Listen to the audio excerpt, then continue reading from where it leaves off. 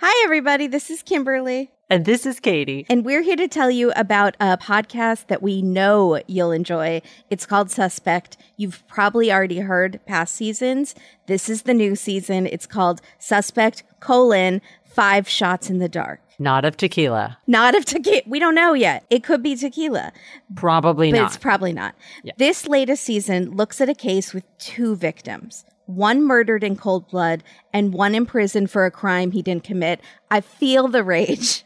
Yeah, I'm already rageful. Here it comes. I can't. Yep. It follows Leo Benson's story, a man who spent more than half of his life, a total of 24 years, in an Indiana state prison for the murder of Casey Shane, a man he had never met. Oh. Casey was murdered in the middle of an August night, shot point blank while idling in his Dodge pickup truck in North Indianapolis. Then there was no physical evidence, no known motive, and no one coming forward with information. So what happened?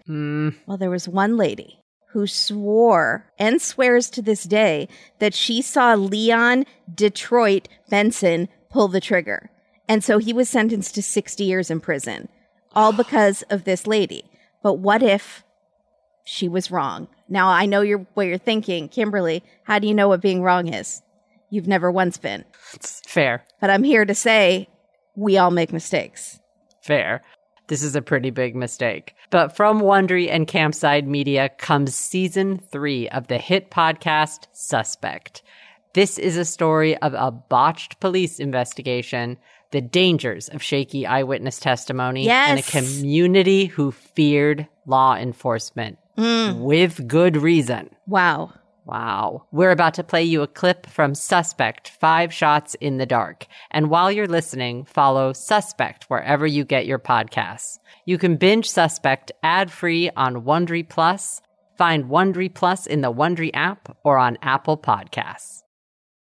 A long time ago, I remember watching an episode of Oprah about eyewitness testimony. Actually, I haven't been able to find the episode in question online.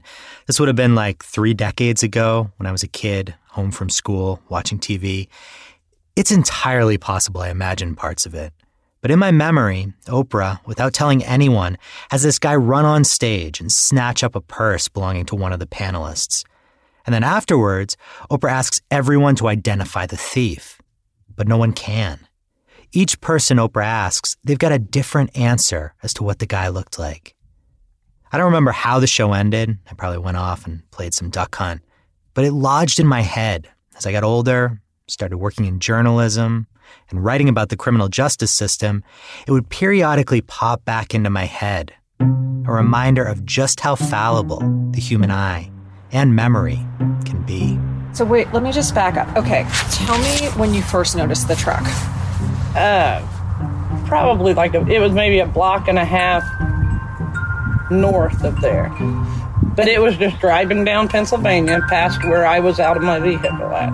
Do you think it stopped and then went around again? Or do you think it just went by you, went around, and came back around? The Oprah segment came to mind the first time I heard this tape, which was recorded near Indianapolis in 2022. The details aren't really important, not yet. For now, all you need to know is that the first voice belongs to Laura Bazelon. She's a law professor. The second voice belongs to a woman named Christy Schmidt. And yeah, those are wind chimes in the background. Nice, right? Okay. So, car stops. You don't think about it. You hear something that sounds like firecrackers that turns out to be gunshots. You look up, and what's the first thing you remember seeing when you looked up? Just the gentleman outside the truck. On the sidewalk? Yeah, on the sidewalk on the passenger side. Can you describe whatever you remember him looking like? I really couldn't, Like anything that you remember? I would say all I can really remember probably black male, and I believe it's black pants with white stripes on them. This black male was about 150 feet from Christy. It was early morning, dark and misty. Still, later, Christy goes to a police station and picks a face out of a photo array. There's the shooter, she says.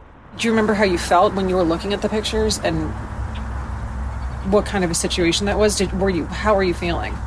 Well, I guess, for lack of better, I don't know, nervous, uneasy, but I don't, and have never in 24 years have I even thought that I could have identified him wrong.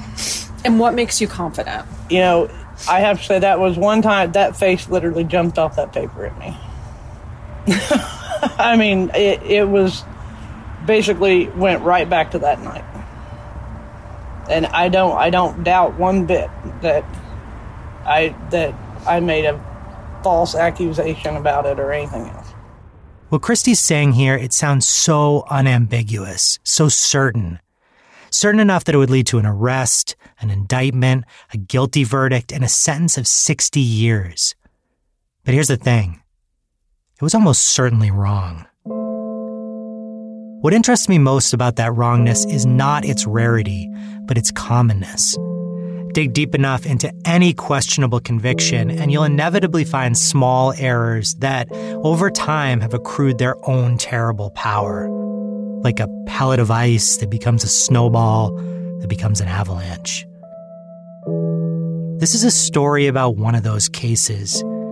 But it's also a story about how difficult, how nearly impossible it can be to dig a person out again, even when nearly everyone involved believes it's the right thing to do. Binge Suspect ad-free on Wondery Plus. Find Wondery Plus in the Wondery app or on Apple Podcasts. Check out Suspect, everybody. Wow. It sounds so good. Yeah.